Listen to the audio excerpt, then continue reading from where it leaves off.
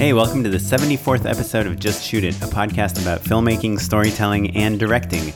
I'm Oren Kaplan. And I'm Matt Enlow. Today we have Tony Yacenda on the show. Listeners will remember that he joined us back when he had the video Save That Money.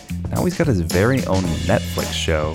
It's called American Vandal. It comes out September 15th. We're going to talk to him about what he learned about having his very first season of a TV show. Yeah, we go through how he came up with the idea, how he pitched it, and we really delve deep into the writer's room and how he managed to come up with the 8 episodes that they ultimately made the show with. It's a really good conversation. I learned a ton. You know, I cannot wait to talk to Tony about all of this awesome information.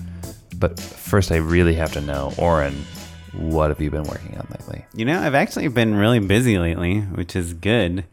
It's so funny how, like, when you're not busy, you're, like, so stressed by not having work, and then you get work, and you're so stressed out, and you just want to break. I know that you're very familiar with this, but I had this situation last week that I've told you a lot about where I booked 2 jobs at the same time, and they were... 2, like, cherry jobs. 2 plum awesome jobs. Yeah, one is, like, a 10-spot, 4-day shoot with like celebrities for a fashion brand with these really cool stories. And the other one is just like a 15-second TV commercial for a fast food chain. So I was up for these 2 jobs and I happened to get both of them, and they ended up, due to the dates and the celebrity talent and all that stuff, landing on the exact same days. So I had to choose one job. One I had committed to first, and so that's the job I picked. But have you ever been in that situation where you've left one job for another one? You know, I'm lucky. I haven't been in that exact predicament. I've been in the situation where you say yes to a couple jobs and they're all in the same vicinity. And so you find yourself spread too thin and you're prepping one job while you're in post on another. Or really, it's the worst when you're prepping 2 jobs at once. And even though the shoot days are different, you know that there's going to be a day where everyone's like stressed out because you're shooting and they need answers from you on a different project. And that can be tricky, but also like that's how you get to be prolific. That's how you get to do so many things all at once. So, you know, it kind of comes with the territory. You know, it's funny, my wife is dealing with that a little bit right now where she's in a play, but also then just booked a couple cool TV things all at once. Oh, what'd she book? A popular procedural show that she can't talk about. Wait, why can't you talk about it? Because of NDAs and stuff. Like you're like the spoilers are all important. Like they make you sign like a ton of stuff. Oh, really? So you can't say like, oh, I'm going to be on Vampire Diaries. Yeah, next month. No. When she was on Westworld, there were wanted posters everywhere that said, if we see you with a cell phone, you will be fired on the spot. Right, because they didn't have cell phones in the Old West. It would be confusing for the viewer. But no, like, or when she was on Mad Men at the table read, it was this beautiful experience where everyone was so emotional. It's the second to last episode. People are like sobbing and like, you know, this is the end of an era. And she's like, where's the bathroom? And then Matt Weiner is like, thank you all so much. Welcome to family. We love you all so much. And also, if any of you say anything, we will replace you and reshoot your scene. We're not fucking around. No spoilers. And you get it, right? Like, especially those Westworld and Mad Men are shows where it's like, the fans are so rabid that like they figure out like, oh, this, you know, person is a day player on this show. And then, you know, they see in the background of your selfie that like, oh, this character is actually covered in blood, and you realize that they're dead, and you know, before you know it, everything's spoiled. So they're really strict about that stuff. But so the point is though, it was this situation where like normally we would be celebrating that she's got all of these awesome opportunities. They're all kind of happening all at once. But there was this stress of like, oh man, she's put so much time and love and devotion into this play. And we weren't sure if scheduling was going to work out, so that like she may have to miss one thing or the other. And so it just kind of put a damper on everything where it was like, right. And those so procedural shows, like they re-air them so many times. Kara was on Criminal Minds and Big Bang Theory like a couple of years ago, and she still gets every couple of weeks she gets a check. You know, it's hard to turn that down. It's good for your career. It's fun, you know. It's the sort of stuff that you're working for all the time, and it's kind of a fun, cool, weird role, you know. So I don't know actually what's going to happen with it, but I'll keep everybody posted. But so I'm intimately familiar with that thing where The anxiety. The anxiety of having work can kind of put a damper on how great it is to be in that position in the first place. Right. I guess it's like the equivalent of in the non-film world, if like, let's say you got pregnant and you're due right around your best friend's wedding, you know, and you have to call your friend at some point and tell them, hey, I can't make it to your wedding. And you know, that's what it feels like. That's the stress. You can call your doctor and that you can be like, hey, when am I due? As many times as you want, but they don't really know. Right. And like, is there a chance it'll be early or it'll be late? They can be like, sure, maybe. I want to get to Tony, but I want to talk real quick about Kentucky. You know, you just went there and shot some spots for the Kentucky Lottery. Yeah, I had a great time. Fans of the show, what's up, guys? It was great. It was, you know, kind of the first time that I had shot in Kentucky. And like I've shot, you know, in New York and Atlanta and a handful of location shoots. But it was like, you know, just like any other shoot, like you go out, the crews were awesome, which was really fun. Everybody was really welcoming, and you just go out there and you do your job. And it's funny, no matter what territory you're in, it's kind of more or less the same thing where you have the agency meeting and you have the dinner and then you go shoot and then, you know, you have notes and all of that stuff. Do they do 12-hour days over there? They do. So I talked to my producer about it because we had a lot of spots to shoot in a day. I asked the crew shoot a 12-hour day, but actors were 10. So they tend to not do that, but just due to scheduling, I was like, listen, we have too many to shoot. So they didn't love it. I think that the quality of life actually was really, really good for everybody out in Kentucky. It seemed like you made a good living, you had a good time, you worked with your friends. It was just the crew. I was the new guy in the crew for sure. Everyone else had worked together a million times. Did they put a kick me sticker on your back? No, they were real sweet.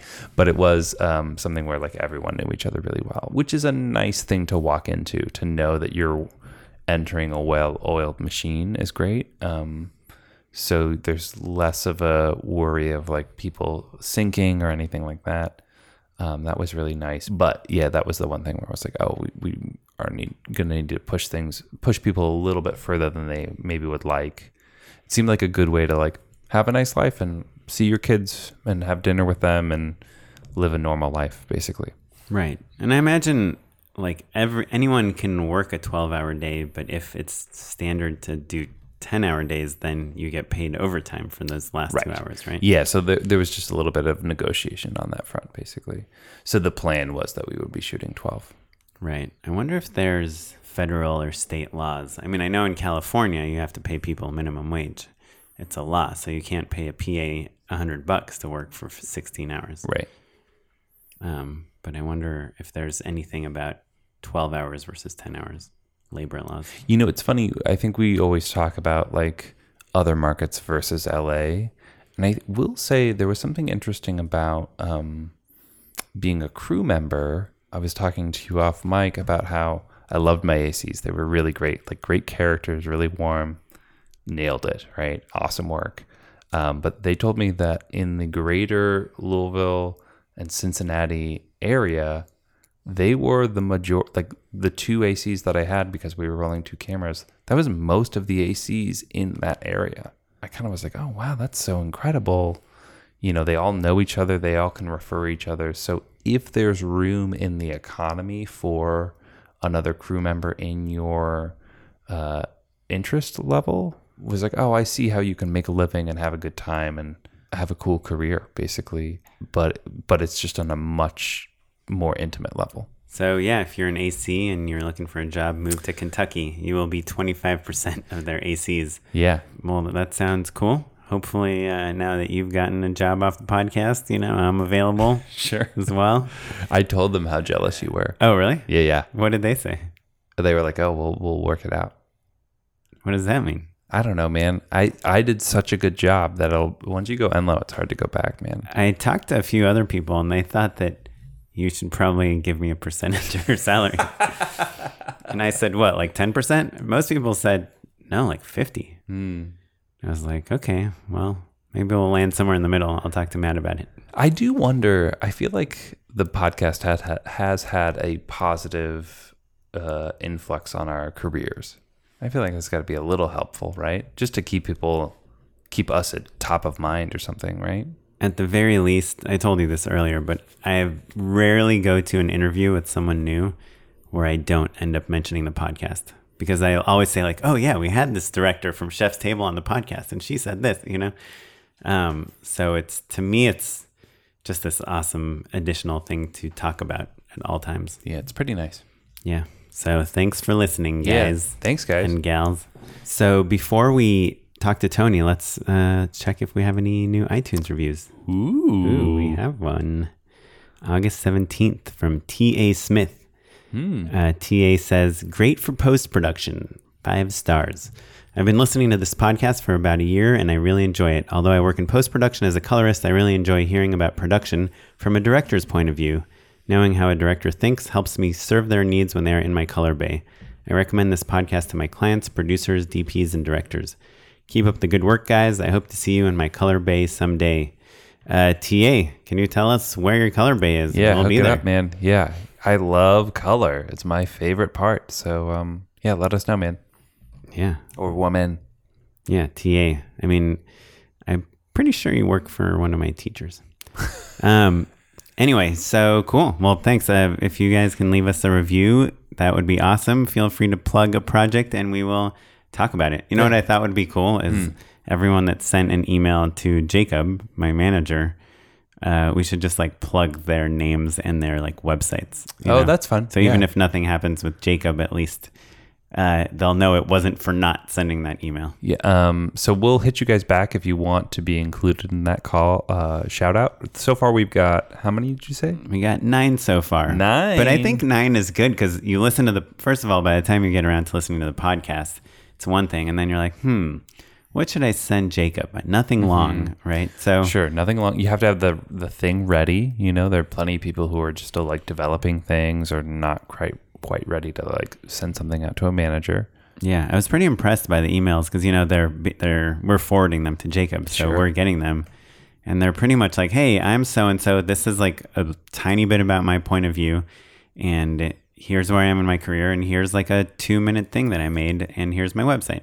Yeah, I thought they were all impressive. They were all really awesome. I think I was like, "Oh man, like our listeners are dope." My favorite start to an email was from Alex Gryboskis, where he said, "Fuck it, I'll take the bait. If you'd be so kind as to forward to Jacob." Hey, man. Well, we were happy to, Alex. Yeah. Thanks for taking the bait. And we'll keep everybody posted. We'll follow up with everyone who submitted to Jacob, and we'll see if you guys want anything plugged. But it's not too late. We're still sending stuff over to Jacob. If you do want to reach out to him, whether it's for management or, just to be best pals, I think he's probably open to everything. We only got one person telling him he has a great client. Dude, I haven't been reading these emails too closely with someone like, oh man, Oren's the best. One person. Oh, really? Yeah. Oh, man. I was hoping for a few more. Nice. Good work, guys. Anyway. Okay, cool. Well, let's get on with the show. Thanks, guys. Tony, welcome back to the show. Hey, guys. Tony Yacenda in the house. So for listeners who need a little refresher, Tony was on for the Save That Money Little Dicky video that went mega viral. But since then, you've had some greater successes. Want to tell us about American Vandal? Yeah, it's a new show that is going to be on Netflix on September 15th. The trailer's out. Have you guys seen the trailer? Yes, we've seen the trailer. A lot of dicks. We might even play a little bit of it right now. I know I didn't do it. It is a shocking scene for Hanover High teachers today. The Vandal spray painted obscene images on 27 cars. Oh my God. I'll never understand what's so amusing about penises. Ball hairs. The ball hairs. They're different. It's just one piece to the puzzle. This is going to take way more than just The dick ball hairs joke is so good. It's like the perfect distillation of what you want the show to be about. It's like the weird forensic details of like making of a murderer or something like that. But so fucking stupid. That's right. I mean, the goal is to get the audience engaged enough that they're actually, by episode 3, really tracking these details. Like, yeah, but the ball hair discrepancy. I keep coming back to that. And like the right. It's like in Making a Murderer. It's like, but how do you know the license plate without anyone telling you? You want water cooler talk, or cereal, or any of that stuff. Yeah, and I want, because that's the thing with these true crime documentaries. I love them, and I find myself like listening to Serial, like, yeah, but it's the Nisha call, but yeah, but I just don't like Jay's story. There are these holes, and like there wasn't a phone booth at the Best Buy, and all of these things. I keep going back and forth, and I think like kind of what we're satirizing is that I'm not really concerned with the murder of this high school girl. At some point, I'm just like playing detective and trying to figure out if I'm a judge of character, and I think that's like we're fascinated by injustice. Right. And it's like really ripe for parody to see if the tools of a really well-told documentary can get you to care about dicks. This isn't about dicks. This is about the justice system. So just to back up a little bit, in case people aren't totally clear from the audio soundbite, American Vandal is a show on Netflix that's like... What's the log line for American Vandal? Yeah, it's basically the high school version of Making a Murderer, where there's a potential injustice at Hanover High School where a student is expelled for spray painting dicks all over the high school. Basically, the show is following this kid, this SoCal stoner, Dylan Maxwell, who may have been wrongly expelled for a crime he didn't commit. Right. And we take it as seriously as I'm explaining it to you. Like when I'm talking to the crew and I'm talking to actors, we just wanted it. We know how stupid everything is, and we just really wanted to, make it feel as much like the Jinx as possible. But do you know from the beginning that he did not commit, like whether he committed the crime or not? Is that something that you tell your actors and the crew, or because in the Jinx, obviously we don't know. They don't know. We took it pretty seriously. So what we did was I told Jimmy Tatro, who plays Dylan, so he knew. I mean, I guess the full crew knew whether he was guilty or not. The full crew knew if they had the scripts. If you're a principal, they got all 8 scripts. Mm-hmm. But we also had I did sheets for everybody because so much of how we operated was with improv. So I would give like the school board's key witness. He had like a 3-page document of like, this is what you saw. This is what you said you saw on the day. This is what you said to Mrs. Shapiro the next day, and all of these things. This is what she asked you, and then because those aren't things he says to us, but that's he knows what he's saying, and this is why he's saying this to the documentarian. But everybody has their like sheets of like what they actually believe and know. Right. Do you give them like any sort of motivation type thing? Like if they say anything about your wife, like change the subject, like try to stay away from certain topics. Or things like that. Yeah, I mean, like, do they know what they're going to be interviewed about? I wanted to keep them on their toes as much as possible, so a lot of it's unusable. But I would like the first thing we shot was I sat down this 18-year-old actor who plays a sophomore in high school, and we went through the whole script and all the facts of the case. And the kid worked his butt off, and he really had like an encyclopedic knowledge of the whole world. Our lead actor, yeah. Well, he plays the documentarian. He's not, it's arguable. The guy who's expelled he's the Sarah Koenig. He's the Sarah Koenig, exactly. So the first thing we did was have our Sarah Koenig talk to our Adnan. Like the first thing we shot was like, all right, you have 40 minutes to do an interview. And that way... Oh, fun. So you're not feeding him questions or anything? That's right, yeah. He's just literally interviewing the so subject. we had a so script. Good, man. We had a script. Sure. But if it ever felt too scripted, then we could find... he's going to phrase questions in a different way because he's an 18-year-old kid. And our other actor's going to be reacting different because he doesn't know what question he's going to be asked. So those pauses and the stutters and everything adds like... Wait, but does the interviewer know the answers to the questions he's asking? Yeah, we've told him all the stuff. We've given him the sheet. He's read the script, so he knows, like, He knows his character's perspective, but he doesn't know how he's going to answer necessarily in the moment. And sometimes he would pause on something. I'm like, now your Spanish class. I'm like, oh, that's right. Right. Sure. And was that a decision that you made early on? Like when you auditioned them, did you have them improvise and stuff? We got pretty lucky. because we didn't vet that as much as we vetted just like executing the scene work. And it worked. The improv style worked better for some than others. Thank God our lead, Jimmy Tatro, just like really responded to it. Because if he didn't work in that style, like he really nailed the scene work. And we played with him in the interview a little bit, but we didn't know the extent of how good his improv skills were. So we really lucked out there. And so doing like just hours of unusable improv was probably no big deal on your 100-day schedule, right? Well, it was a 25-day schedule for eight episodes. 8 half hours? 8 half-hour episodes. Like 30 minutes or 22 minutes? 30-minute episodes. So 4 hours of content. Oh, wow. That's crazy. Yeah, it's pretty crazy, right? Yeah. 25 days to shoot like 4 features. That is less like than 4 long features. my Go 90 show. That's crazy. Yeah, right? Yeah. I don't know where all the money goes. Because your budgets were significantly higher than mine. Right? It, Like, Yeah, I think we talked about that. yeah. Was that your probably Maserati out here that you pulled up? I didn't go in my That's where it pocket. went. Yeah, I Must be guess Joe Hardesty. I do wonder where, I mean, IATSE crew, right? That's a part of it, right? Yeah. And then like more background and like better toys, I guess. And then there's so many things that are annoying too. Like, you can't direct background actors without getting a bump. You That can't, is the worst. DGA stuff. That is yeah. the worst. you can't. Yeah. But things like you go to a house and there's a fireplace where it's literally a button that you press to turn on the fireplace, but you need a fire marshal, you need a medic, and you need insurance, and it ends up being like $3,000 to literally to press a button. A thing that the homeowner literally does all the time. In the trailer, they draw penises on like a bunch of cars.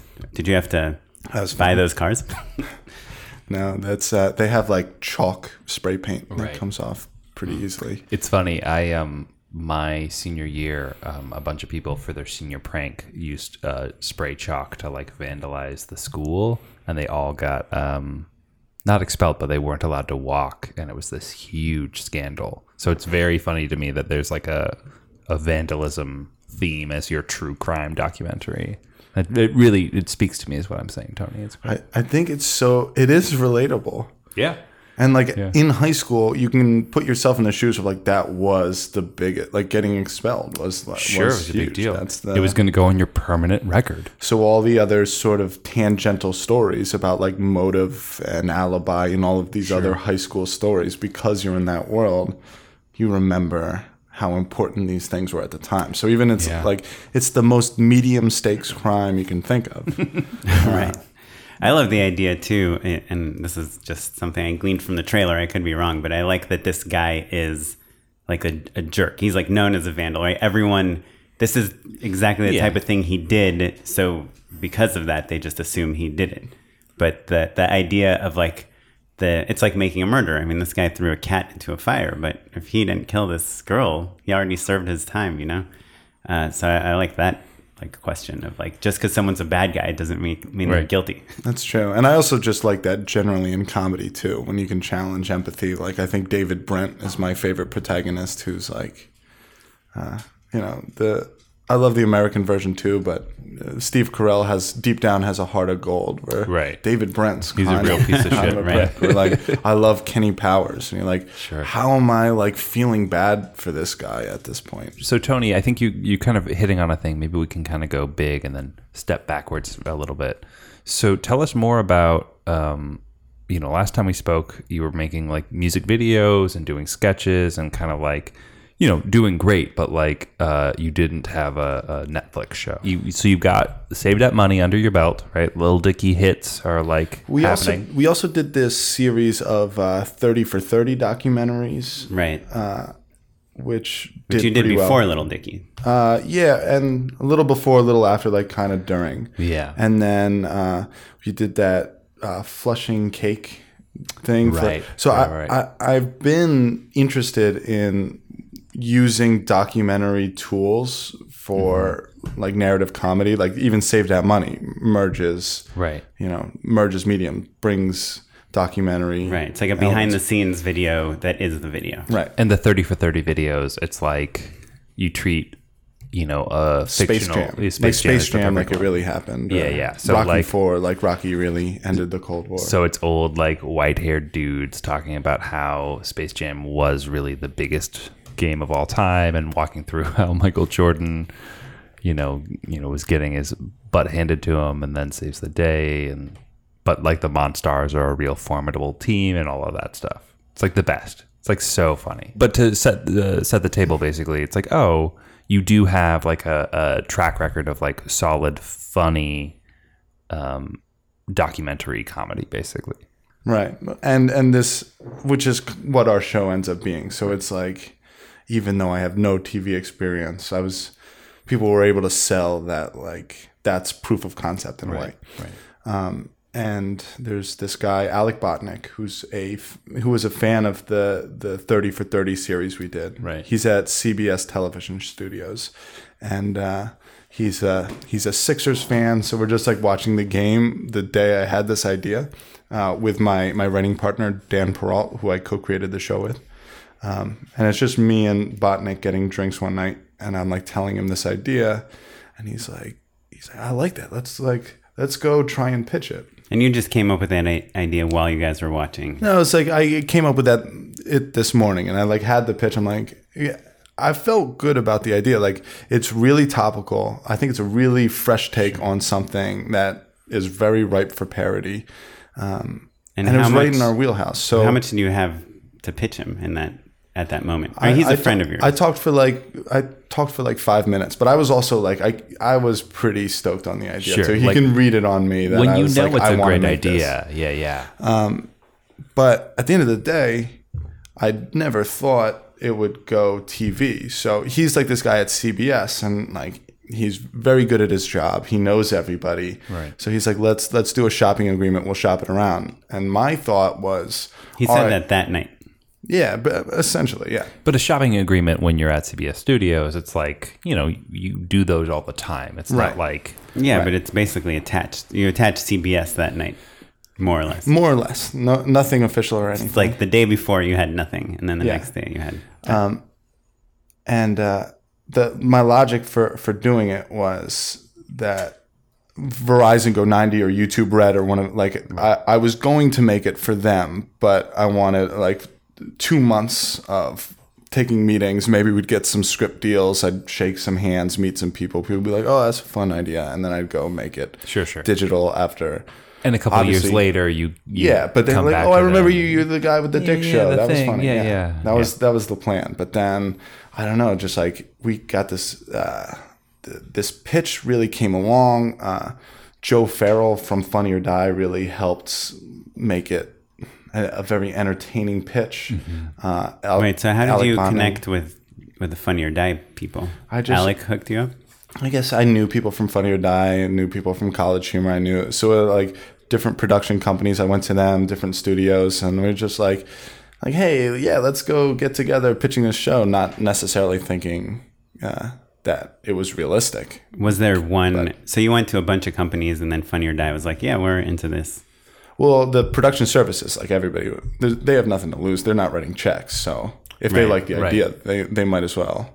They made good money on the show. But you can't have more than one company pitching this, right? We had, in our room when we were pitching the show, we had CBS as a studio. We had 3 Arts as my management company.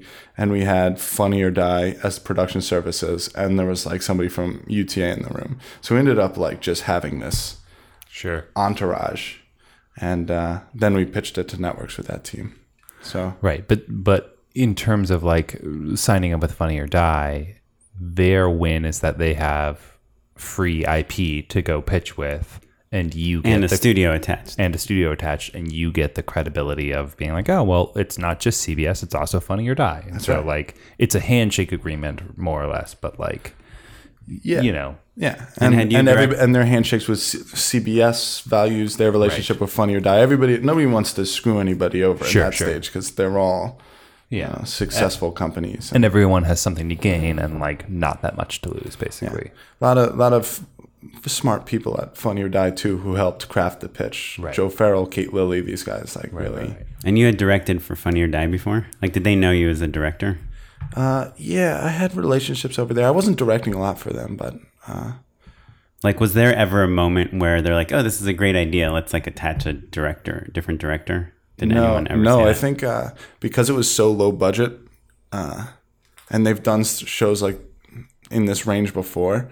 One of the toughest steps is like attaching the director, and so it was like almost an advantage to be like, and this guy, it's so funny how it works. It's like this hot young director who's doing all these great little Dicky videos, and like he's up and coming, and they're really like building me up. And then as soon as we sell the show, they're like, he's done nothing. What, he's done some fucking little Dicky videos. Yeah. Like, give me a fucking break, Tony. Let's get somebody. But who is they that said that? Like everyone? The people who wouldn't like the draft that week. And right. It was, you know. Yeah, someone's in a bad mood and they're like... Nobody's going to be like, yeah, but trust Tony. Like, he knows what he... Like, nor should they. Like, in there, you know, I believe in myself, but why would you... Right. Based on 30 for 30 Space Jam, you're not going to be like, my... This is a monetary investment that I'm very safe about. Yeah, we've got a couple $1 million riding on this guy. Yeah. I was just talking about this today with a different producer. There's like this weird relationship between directors and producers where I feel like the producers are always trying to make sure you feel like they're doing you a favor by giving you the job, but they never like say like, by the way, we're getting more jobs because you did like a good job for us, you know? Can you think of any specific things that took your pitch from like you having an idea and telling it to Alec while you're hanging out to being a show that people want to buy? Like what did like the Funny or Die people add to it to make it like an instant sell? Well, they always knew when we talked about the facts of the case very serious. So we went like we were pitching a documentary, like it was a crime that really happened. And I guess my writing partner, Dan, would talk about, you know, Hanover High, and he had sheets of paper on the table where you're like, these are the whiteboard dicks, these are the parking lot dicks, and you can see the difference. So who's going to change their, you know, their dick drawing style on one day? And then like the school board's key witness also claimed to have got to second base with Sarah Pearson. So Dan is like pitching his innocence in the... Yeah, he's basically like this deadpan Exhibit sort of A, character. Exhibit B. He's kind of doing a performance. Showing pictures of penises. And then I would talk more, you know, high level about execution, about how it's coming from a place. We're not making fun of these documentaries because I really love these documentaries. Like, just like in the 30 for 30s, I could binge 30 for 30s all day. It's like fan so it's fiction. coming from a place of love where I want to use the tools that I really respect from these super talented filmmakers to tell something really stupid. And it's great also because it's Funny or Die is in the room. You don't have to ever wink to anyone and say like, "Hey, Dan's joking," right? You get to play the joke as straight as possible. Which is exactly how the show is. Yeah, and I think it was an entertaining pitch for that reason. Yeah. Like they don't like. It was like half performance and half like, oh, I've never seen a show like this. That's really cool. That's so great. is that what Funny or Die helped you kind of develop? Is like that was our instincts to begin. Honestly, I had some of my first pitches. I got some advice where they're like, no, that's not how you do a pitch. Like you got to come in, you say the setting first, and then you say your characters, and then you go say what happens in the pilot, and then you go through like a season, and it was just like this is how pitches work. You're like, I think I'm going to ignore, like you're very successful. Sure. I think I'm going to ignore everything you just said because that's not how our show functions. Right. Our show functions like, okay, so on March 15th, 2016, the greatest crime in the history of Hanover High School occurred. 27 dicks were vandalized. And like that's how you would start a documentary. That's how we're going to start our pitch. Right. And we just had people who were like, when you're doing that stuff, when you're doing the deadpan, like that's the funniest stuff. Do more of that, and the other, like even do less of the stuff. I'm like, oh, I like what you're saying, and we would just go in that direction. So smart. But don't you think you're doing what those people are saying, but you're doing it in this kind of creative way that's like you're saying this is a story that takes place at Hanover High on the day that this giant thing happened. That's what I like, and this is the guy my point was, that everyone thinks like, did it. I'm not going to talk about set, and now here are the characters, and this is what this character's like, this is what this character's like. Right. Like you'll be able to to gather who these characters are through me talking about it like case data through the performance, which is how the show will function too. Right. And I think that made the pitch funnier, but I think the laughs that we got in the pitch are kind of come from the same place that we get laughs in the show, where you're getting character information based on case data. Yeah, that's so fascinating too, because I feel like maybe if you were pitching a more conventional show tonally, then it's easier to go ahead and do a conventional pitch, right? But you kind of have to make sure that the people that are buying the show from you get it. Right? Because like if they're like, there are no jokes in this documentary, this is just like a crime drama, right? Then you're in trouble, and like the show isn't going to really find its home. You know what I mean? I completely agree. And you know, who knows if it's gonna, I'm very proud of the show, right? I think there's genuinely never been a show like this where it's just fully committed to like feeling like a crime documentary. Like you've seen mockumentaries a lot, but this level of conviction to such a stupid thing is like, and it's possible it hasn't been done for a reason. And we'll see. But for me, like, that's the show that excited me. And if you wanted me to water it down or make a different version of the show, I'm not interested in catering the pitch to make the show that I wouldn't be able to make good anyway. I had this conversation with a friend yesterday about a title, how like the title of whatever your thing is has to like tell people the tone of what the show is. And I think I love American Vandal, by the way, that title. Was that from the beginning? I just had my first press ever was with Newsweek this morning. Oh, fun. And like, okay, Newsweek is they're interested in the show. They saw the trailer. This is interesting. We want to interview based on the trailer. This guy's writing an article about why there's this trend where all of these shows have American in the title. Well, it does make me think of American Movie. Have you seen that one? I love that. Oh, man, American Movie. So good. So good. I haven't thought about, because we were talking, I think the article is like, it adds some sort of gravitas where it like kind of doesn't belong. And we're kind of poking fun of that a little bit. Like, it's also like I, like I Robot or something. Like, you know, like I feel like it's the same sort of format. Yeah.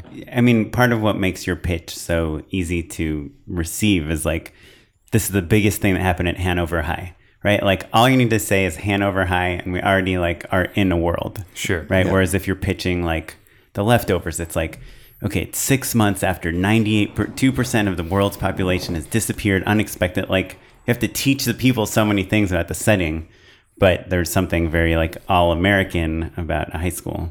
Totally. That I don't know, to me American makes sense. I guess to extrapolate from like the title having to tell you what the project is. What Matt you're saying is like the pitch has to be in the vein of the project. Yeah, I think not necessarily for every show ever, but I think in this case it makes complete sense that it's a little bit of a litmus test to making sure that the people who are buying it get what you're trying to make. I think it's important to do that with even hiring people, staffing up, like talking about, the hiring a showrunner. It was smart. I wanted them to interact with the script, and there were people who like gave notes that I really didn't like, so I didn't hire. There were people who were like, "It's great. I wouldn't change a thing," and I knew that was wrong. Sure. And then there, the guy we ended up hiring had certain things like, "Yeah, this joke is funny, but what if you just cut the tag? Like, I think it's still funny here, and it's more realistic." And oh, that's the type of, this is the type of note I want. Yeah, because it's just about grounding things, right? Right. But it's also actionable. Sure, that's true. But I guess like there's a lot of funny people out there that you can hire, no problem. But like making sure that someone can make something funny and also ground it as hard as you need to, that's probably a pretty hard find. And what you're talking to about litmus test for like the voice of the show too, like it's not just a matter of reading the person's script you like the most and then trying to romance them into working on your project. It's presenting what you think is funny, and if they also think it's funny, because at the end of the day all we can do is make stuff that makes us laugh, right? And if it makes me laugh, I'm hoping, I'm getting very nervous because we're like about a month away from the release. So it's just like the show makes me laugh. I just got a little nervous, but the trailer's doing really well though, right? Like the trip. I just found out that it's like the most virally shared, socially shared trailer that like Netflix has ever had on Facebook, which is different. Like, so that makes sense. And it's like Funny or Die. There's a bunch of caveats of like why that probably happened, because Funny or Die posted it, and then like this company Unilad posted that video, and Facebook is kind of a new phenomenon. And like you look at the Stranger Things trailer that has like 8 million views, and ours has like 1 million on YouTube, but our Facebook video has like 30 million hits right now. Whoa, nice. It's pretty crazy. That's incredible. Well, so let's talk about Netflix actually, because to me, you reverse engineer it. It's like, okay, like Netflix is having a great success with like younger audiences right now, right? Like 13 Reasons Why is like a huge hit for them. It's over indexing, and then you've got Making of a Murderer and Amanda Knox and kind of all of those things. So it's like this perfect storm. So of course Netflix wants it, but that wasn't always the plan, right? So like you're pitching around, things are going great. Why Netflix? Well, I do think our show is very bingeable. Sure. And at the end of the day, it was like I certainly wanted it to go to Netflix or a Hulu or somebody where we would be able to make the episodes the right runtime. Like they didn't all have to clock in at a network allotted time slot, that we could use whatever content we wanted and not have to. Yeah, if it were a network show, that would come with all sorts FCC, what's the... Yeah. And you directed every episode, right? That's right, yeah. And how did you interact with the showrunner, like in terms of making the show? Showrunner was super supportive. Yeah, Like, I think there were times where like I was getting there were some doubters or people that, if I had a less supportive showrunner, things could have played much differently. But he was very supportive throughout. We had the idea. We came in with like a spine and like what we knew more or less the major turning points of the season when we went into the writer's room. But I'd never been in a writer's room, and he just like ran the whole thing. He'd be at the whiteboard, like, the room would be pitching an idea and it would be bumping for me because it wasn't like, I'm like, that wouldn't happen in a true crime documentary. So he'd be like, so how can we address Tony's issue by doing this? Right. And he would like curate the room, and he was like, he's a super talented writer himself. His name is Dan Lagana. He did a show called Zach Stone is Going to Be Famous. It was on MTV. It was Bo Burnham show. Yeah, that's right. So it was a pleasure to have him. I mean, I feel like we would argue well. We would like only yell at each other like twice on set. When he was like, you're done. That was your last take. No, I need 2 more takes. That only happened a few times. It was like really good. He's partially responsible to bring the show in on time and budget, right? Yeah. And are you? He also knows I'm a first-time director that nobody had. But there's a lot riding on, so. Right. But I mean, you're not really a first-time director. I mean, you directed like a ton of stuff. They don't care at all. They don't care a little. And then now that it's done, and now that they like, that's great news. Now that they like the stuff, then they're like, oh yeah, no, those Little Dicky videos are great. Now it's back to like they care about the other stuff. But I think like when they're in it, like. Right. But so good. How much are you worried about the budget when you're on set directing, since you're not the showrunner? I was worried about the budget because I don't care. Well, I shouldn't say this. But like, I'm just trying to make the show the best show it should be. But I knew we were shooting it like a documentary. And I saw the post schedule I was given. And I was like, this is, impossible. Yes, I'll approve it. But this is not going to happen. Like, we're going to need more time with this. Yeah. So I can't, I was very conscious about coming in on schedule, on budget for this shoot because I knew I needed that money in post. Yeah. And I did. So thank God that worked out. Because we had to extend post, not as much as I thought we would. Sure. Honestly, we extended it 2-3 weeks, but...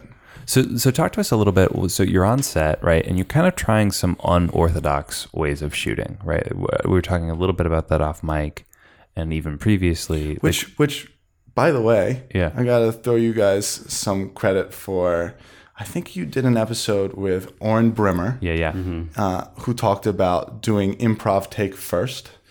So told you we did the talking head interviews, and I would run it purely like an interview first, where I'd let him just run and do it.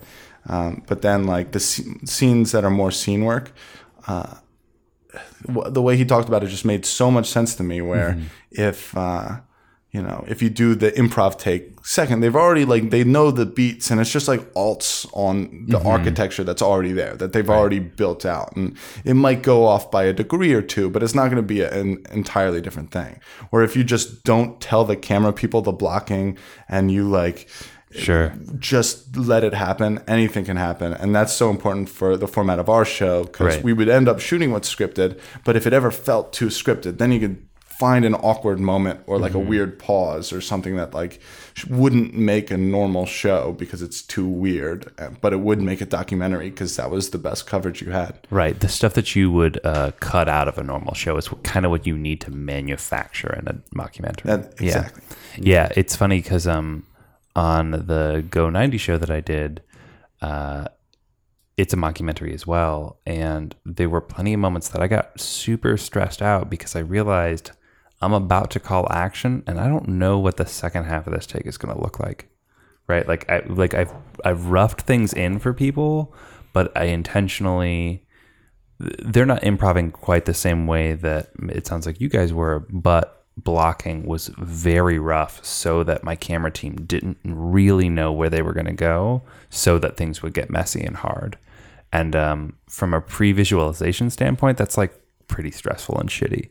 Because you're I know if things are going to get covered, this camera's on that person, that camera's on the other person. So I'll see their faces and stuff, but I don't know if the shot's going to be good or what. And there's something cringy to me about that, but also essential when you're making a mockumentary. I found it kind of exciting to come up with these rules, because I would be able to feel comfortable, because we had, I think, a really smart set of rules that I came up with. Our cinematographer, Adam Bricker, where we would talk about how documentary scenes are often cut together. Mockumentary has more of a cross coverage type language, but a documentary is normally one camera, and the way they'll cut a scene together, it'll be 40 minutes of a camera roaming around picking stuff, but they'll cut it down to 2 by just at some point, they'll grab a reaction shot from another part of a scene and try to fix it together. And I wanted to force our editors to steal things and make those things. So that's one rule. Well, or Gwiz, our camera operator, would have things he would get to the right height of the sophomore documentarian, and we would as we evolved, when the actor was talking over his shoulder, okay, now you can't be panning or opping or zooming, and maybe the framing should be falling off a little bit and stuff, and just as so they're talking to him, as he's talking to them, as he's well, Mr. Shapiro, what do you think about this? If he has that line while opping the camera, he can't be zooming or anything. Naturally, he's going to his attention is going to shift into something where he's conversing rather than operating. Right. Those rules, once you have those rules, for me, it was not knowing how it's going to end in the shot was almost invigorating, because you could just be I believe in the madness of the rules that we've created. That's fun, man. Oh, and we should also say Bricker shot Amanda Knox and Chef's Table. Yeah. And House of Thrones, the Quiznos video. Oh, did he? Yeah. He's a really smart guy. Yeah, he's good. I didn't know he shot Amanda Knox or Chef's Table. Yeah. Cool. It's the right guy for the job. Yeah, seriously. So let's rewind back, and I'm going to get into a selfish portion here, because there's a chance I might be show running this show, and I'm there's the things that are stressing me out, which are mainly the writing part. How did you figure out what each episode was going to be? You said you had kind of a spine, you knew where you wanted it to end, and some milestones, but when you got into the writer's room with the showrunner and everyone, how did you know, here's what's happening in episode 1 and episode 2 and episode 3? Well, we just invented certain things, they find the spray can was something that wasn't in the pitch, but then that was a 3-episode arc, and you ended up. So where does that go? And it's just you're bringing different things, and you're just filling stuff out, and it moves. And we had 10 weeks and really smart people. And how many people were in the room? It was really fun. I had 10 people. 10 writers. 10 writers. And how many episodes? 10 episodes? 8 episodes. And so how did the writing get split up? A lot of the writers were in teams. So Nice. the McManus brothers are people 2 for I've worked 1 with for a while. I wrote the first episode with Dan Peralt, my writing partner.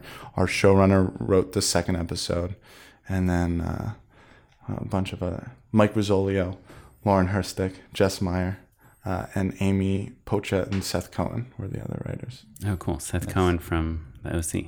Yes, that's I know Cool get, man. So good. First, you have kind of what happens from beginning to end, and then you start trying to figure out how it fits in the episode structure. That's right. And then, I mean, when we got into the room, I did want the first week to be like, let's throw everything against the wall too. Like if maybe somebody else entirely did it, or Right. Like, And were there instances where you were like, hey, let's watch The Jinx and Making of a Murderer and, all of the kind of obvious texts, and then say, what's our analog of, Stephen Avery throwing a cat in a fire or finding a key piece of evidence? Were you ever like trying to cherry pick the tropes of those? everybody was really and good stuff? about doing Yeah. their homework and coming in, so we had that language where like we would have. I was impressed with the room that we would have arguments that were like, no, they in the staircase they find the blowpoke in episode 8, and like, no, that was episode 6, and like the fact that we're having like these detailed arguments. I mean, people really like shared that language, which was fun. That people really cared about the show. Yeah. And then do you feel like you have some sort of obligation to like surprise people, like do crazy stuff, like, in like Game of Thrones style, where you're like are killing off a character randomly, like in episode 6? Like what do you do in those 10 weeks of writing to make sure that this show is surprising people and they're like can't wait to get to the next episode? Well, it's looking at a lot of the references and the stuff that I loved about these true crime documentaries, and like, what's the stupid high school version of that turning point?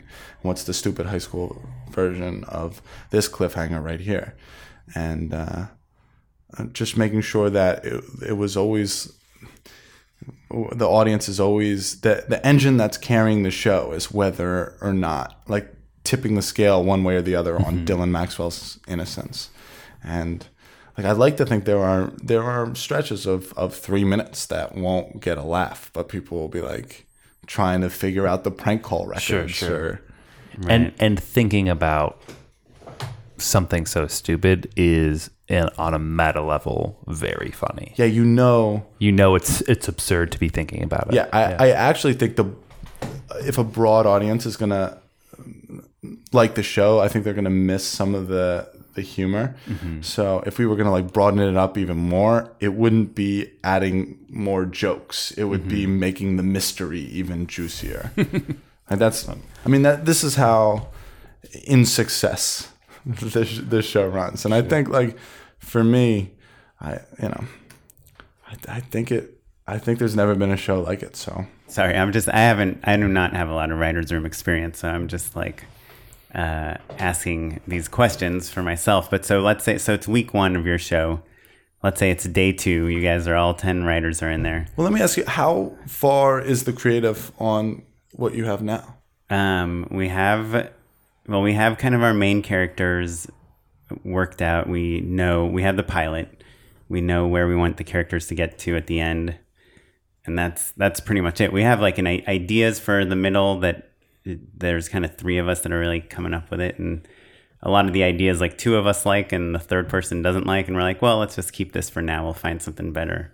And then we're working on it with CW Seed, and they have expressed they have some thoughts on things they want us to do, like make things a little more sophisticated, maybe add a couple female characters, that type of thing. But, we're very at the very beginning stages of figuring out, and we know the show, the tone, the feel, like the pilot, how the characters interact, but we just don't really know what happens in episode 3 or 4 or 7 or 10. So that stuff's fun, man.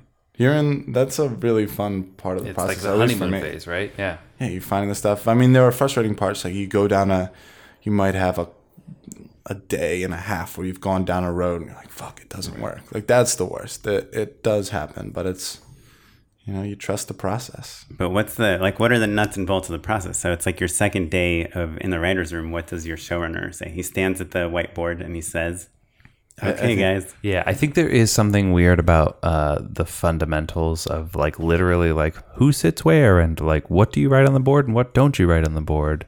That can be like a little intimidating because, there's no textbook for it, right? He had 1, 2, 3, 4, 5, 6, 7, 8 in like columns, and it would just be like, okay, this could happen here, and they were like, sure. And so little things you're filling in like a cork board, and he would erase, and all right, maybe that's an episode 4 thing, and I would be like, Dan, maybe can we work backwards a little bit? Can we talk about like 7 and 8, and then it's like, okay, and then we would shift gears and we can.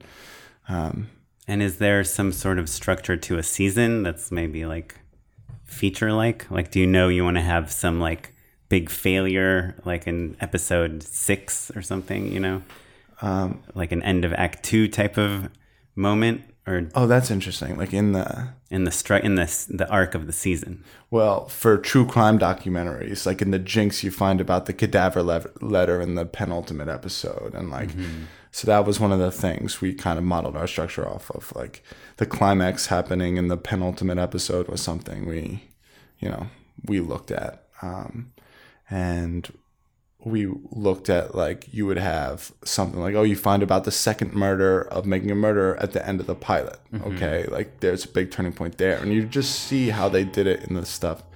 I mean, I guess we had a very clear direction that we wanted to go that helped us.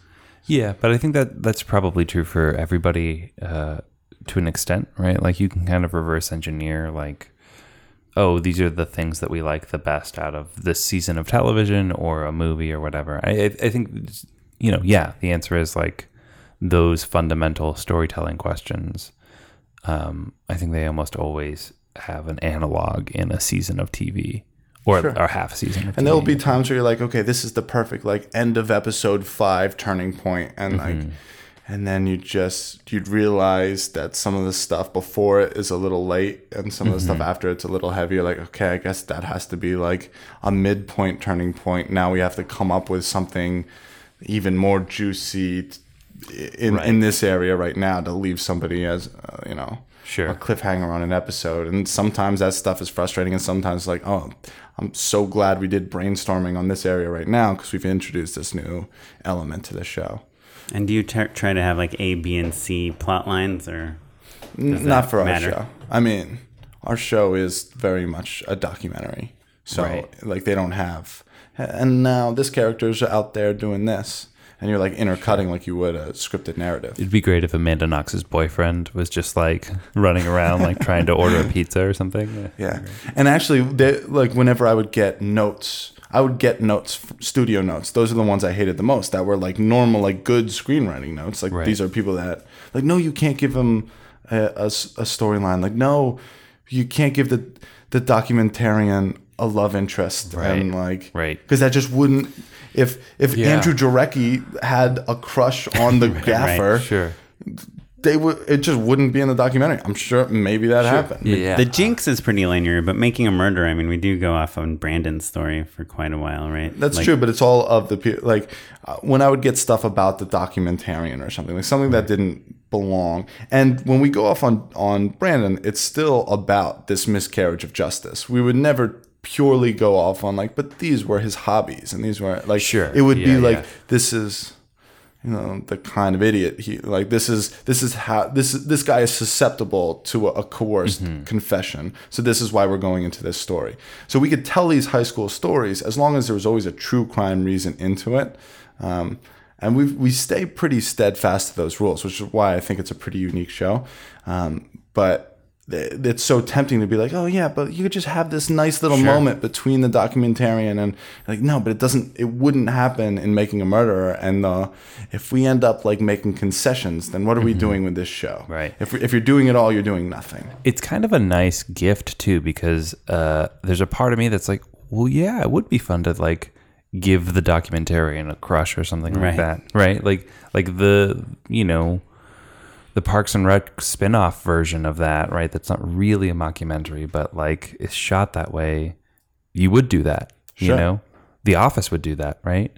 Yeah. But because there's such a strict dogma around these specific films, and it's relatively narrow, right? Like, you've got basically from The Thin Blue Line to The Jinx, and like that's kind of it in terms of like time. You can watch every single genuinely great true crime documentary, and that's not true for most genres of fiction.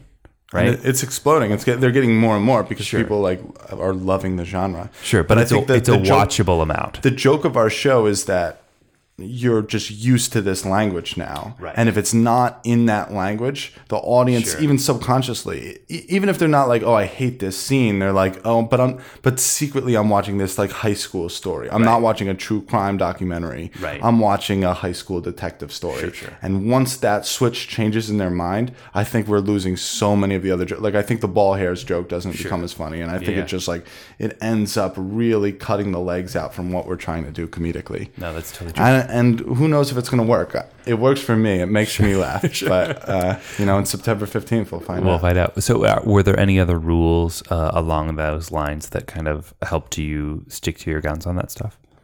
All right. So you talked about like treating it like a single camera, right? But you shot with 2 cameras, right? We shot with 2 cameras, but they would hug right next to each other. One would shoot like kind of like left brain stuff, or like hands and like shooting stuff that's not the person talking. Another one is shooting more like coverage stuff. And then my rule to the editors was that we couldn't cut from the A cam to the B cam in real time. There has to be like a 7-second delay, so it feels like we're robbing from a different point to make it so it never feels like 2 cameras. And what about like if they're driving or walking, or how did you cover like non-talking head stuff? We would do pivot point stuff. We called it the term Bricker and I coined was pivot point. Mm-hmm. Was like you're on the basketball court. If you're somewhere, it can all be from where this person is standing. So the 2 camera people are next to each other, but they can point anywhere they want. Yeah. So it's as though effectively one cameraman has 2 passes at the same moment in history. Well, I think it's one cameraman is shooting for 40 minutes and cuts down the scene to 2 minutes, which is normally how these things are done. So in reality, we shot for 5 minutes and cut it down to 2 minutes. Mm-hmm. So like that's where the logic of that additional coverage comes in my mind. Sense. And then what about post? Like how did that go? Did you like the first cut you saw of the first episode, or was it like anything else where you like hate the first cut of stuff and then you're trying to figure out what the show is? I don't know if it's like this with you guys, but the best I ever feel is after the dailies. Yeah. The worst I ever feel is watching the first cut. That first cut, you should jump off a bridge. The first cut is when you realize this that doesn't work. Yeah. I'm an idiot. Yeah. Like I go from like I'm a genius to I'm an idiot. Yeah, I've wasted everyone's time. I've let all my friends down. Yeah. Oh no. Yeah, because the dailies show is the potential of everything, and then the first cut is just the most obvious way to cut anything, right? But I guess I just knew that this show was going to require so much in the edit, and we just had like really, really strong editors that, I mean, the first cuts were bad, but they were like way better than I expected them to be. Did you get like documentary really talented editors? Yeah. One editor, she did like a recent Michael Moore documentary. I think she cut Sicko, which is like a top voiceover documentary of all time. Sure, yeah. And then she cuts like Man Seeking Woman in Broad City. Oh, cool. So it's like, couldn't be better. Right. So like that dialogue was so good. And we had this Andy McAllister, who just like, I've never worked with an editor like him who just got it. Like I would watch him. He wouldn't like play stuff and then like trial and error, and he would just like, you would see him like looking at the waveform and stuff. It was crazy, like Beautiful Mind type stuff. And then like it would take him a little bit longer before he would show me something, and then when he would show me like, wow, that all of those shots were the perfect duration, had the perfect endpoints. You're done. Yeah, that's incredible. It was really something. And then Allie Barron was the other editor, and she was fantastic too. It was we were pretty fortunate to have a good team. And was it, again, I'm asking selfishly, like, I kind of feel like for our show, for any series I've done in the past, it's like that first episode takes us so long. And when you're really rushed on the first episode and they're like, let's edit episode 2 and 3 and 4 and 5, like all at the same time. So for us, 3 editors going at once. So Right. I'm on the pilot, sessioning on the pilot, while like every day I would at night see the other 2 cuts and like try to make a laundry list long enough to keep them busy for the day. Right. And if they weren't working, okay, I guess you could start taking inventory of footage for episode 5, which is the next episode you're editing or something like that. And So you still tried to prioritize getting that first episode in a really good shape would go. beforehand. Well, because that's where you're determining like where you put, if you're going to use lower thirds, right? Or if the music, if you need music or not, or it's also you're rebuilding the format. Probably the most nervous I've ever been in my life is like, that's if because the studio, they didn't love every draft of our, so if they hated the first, luckily they really liked the first cut. And Right. all of a sudden, like all of those notes that they were giving me for, Right. Now they get it, basically. Yeah, and now they're like, no, you know what? Cut this scene. It doesn't feel like true crimey enough. I'm like, that's what I've been saying the whole time. And that was so rewarding, like in post-production, when the notes started to become... to agree with what you've been saying this whole time. Yeah, philosophically. Like, even if I didn't agree with all of the notes, like, usually philosophically, they were trying to accomplish the same thing I was trying to accomplish, which wasn't always the case in, like, the writer's room. And it was cool how it sort of evolved that way. And you got to edit the pilot before anyone saw it, before Netflix saw it. Yeah, and I guess, since I was creator and director, normally that's 2 passes. So it was... It was a little more nerve-wracking too, because you don't have a buddy to be like, yes, you did it right, Tony. Yeah, but there's the showrunner, and I also had Dan Peralt too. Sure, I guess that's true. I had my co-creator. Yeah. But it wasn't. There's a little bit of a thing, especially when you're trying something unique, of like worrying that maybe you didn't express yourself clearly and that you're getting what you wanted, but that no one else knows what's coming. Yeah. Like I think Tim Nakashi episodes ago talked about how like sometimes he feels like he's the only one who knows what they're shooting while they're shooting it. And you feel like you're on an island. Yeah, exactly. And so I can imagine trying to do a show like this and then being the creator and director and being kind of were you the only person in those editing sessions, or were your showrunners? Yeah, but that was somewhat, but more just allocation of resources to get stuff done, while like I can say to Dan, like, all right, we need some talking heads here, and he was going through interviews and he was coming back with selects like, okay, this would be funny, because he's coming from like a writer perspective too.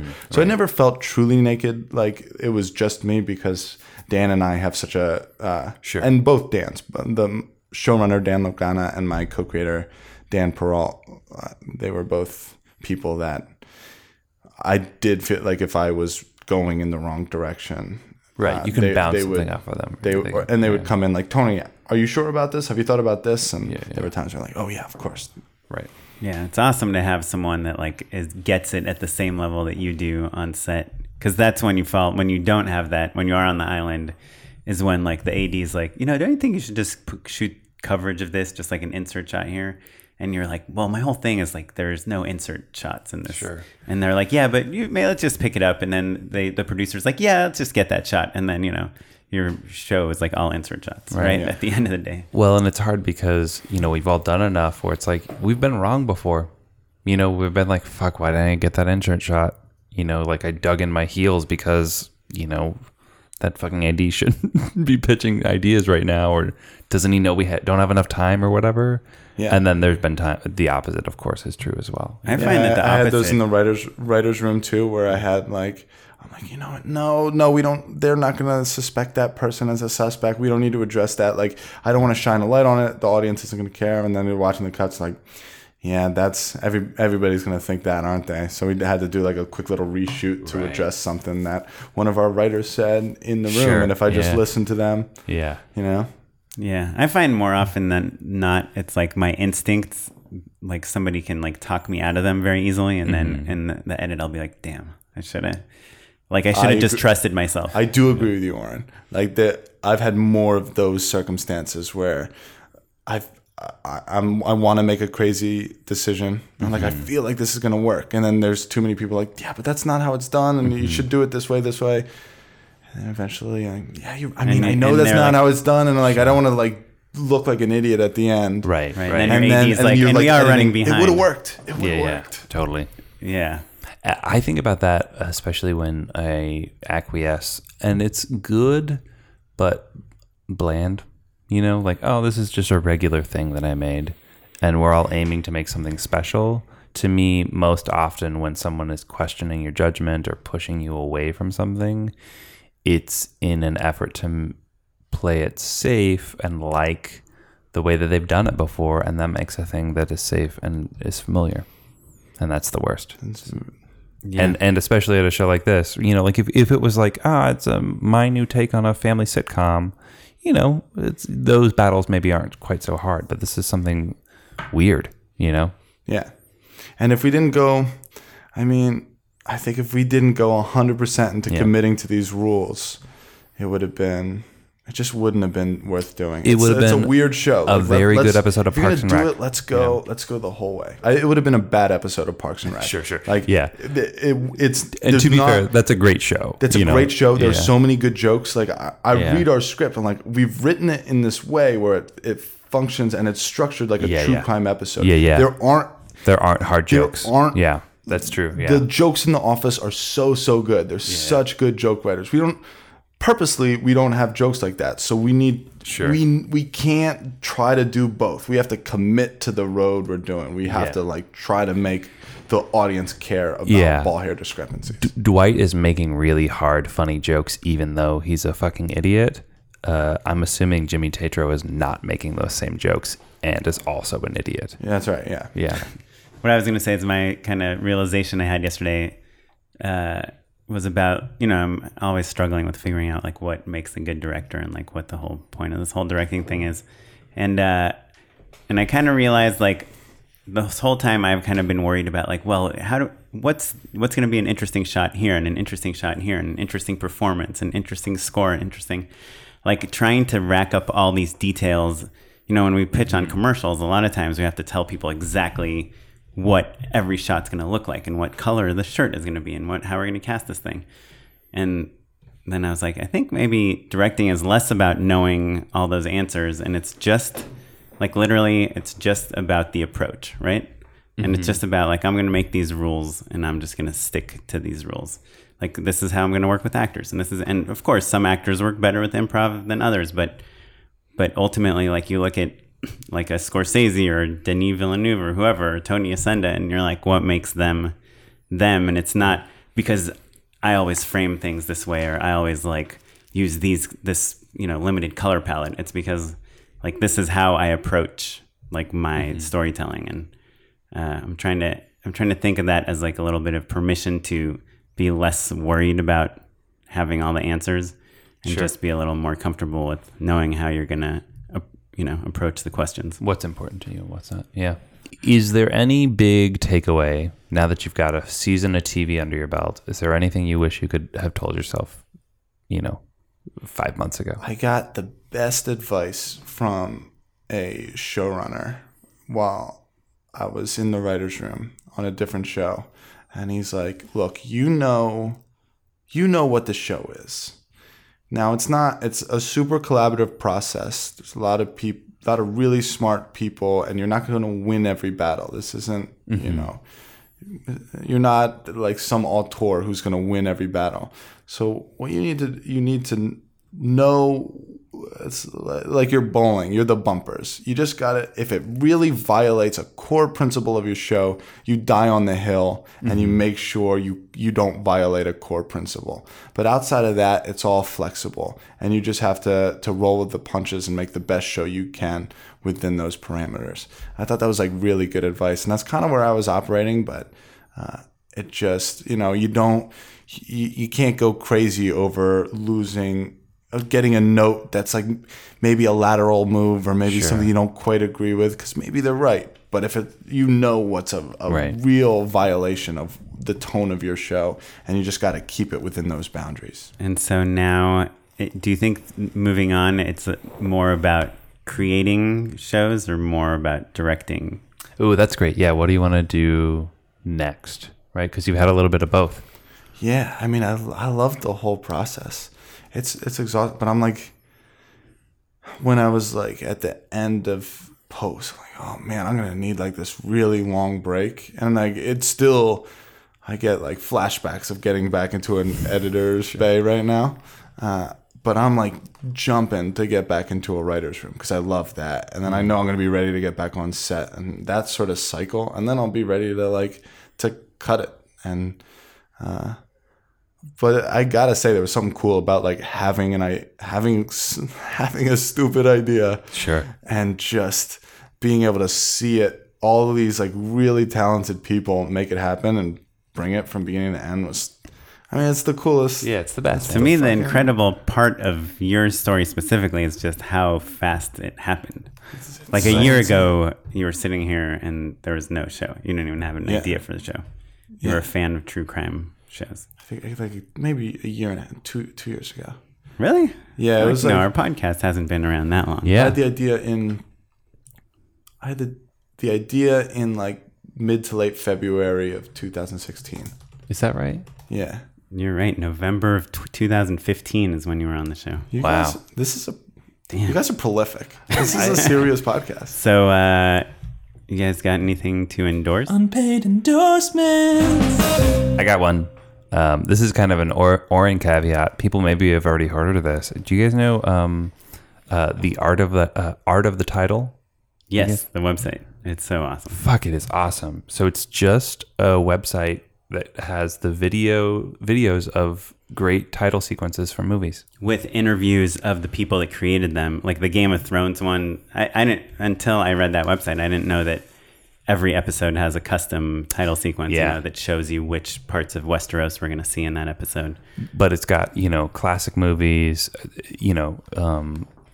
animation, all sorts of great stuff. It's a cool resource. Yeah. What's it called? artofthetitle.com.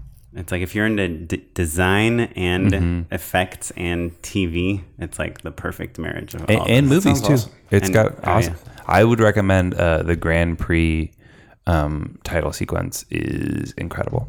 It's like so awesome. Cool. And I hadn't seen that movie, so there you go. Me neither. Well, this is a really dumb one, but something that I feel like has come back a lot. It seems kind of retro, and I don't know why it went away. But you know those like sun visors you put in your car? If you have like to keep the sun out of your car when you park. Oh yeah. I just got some of those. Did you get a club as well? You're such a nerd. No, but dude, I'm out on this. It's like if you have a black, because I've always kind of been driving gray cars for a while. Now I have a black car, and it gets like insanely hot in California.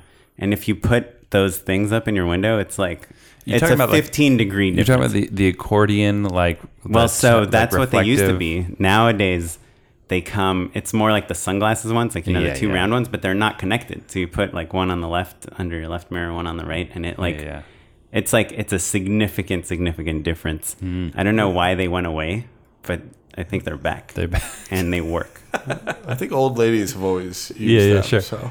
Yeah, Oren, I'm making fun of you, but I'll walk into a meeting with pit stains, and you're all.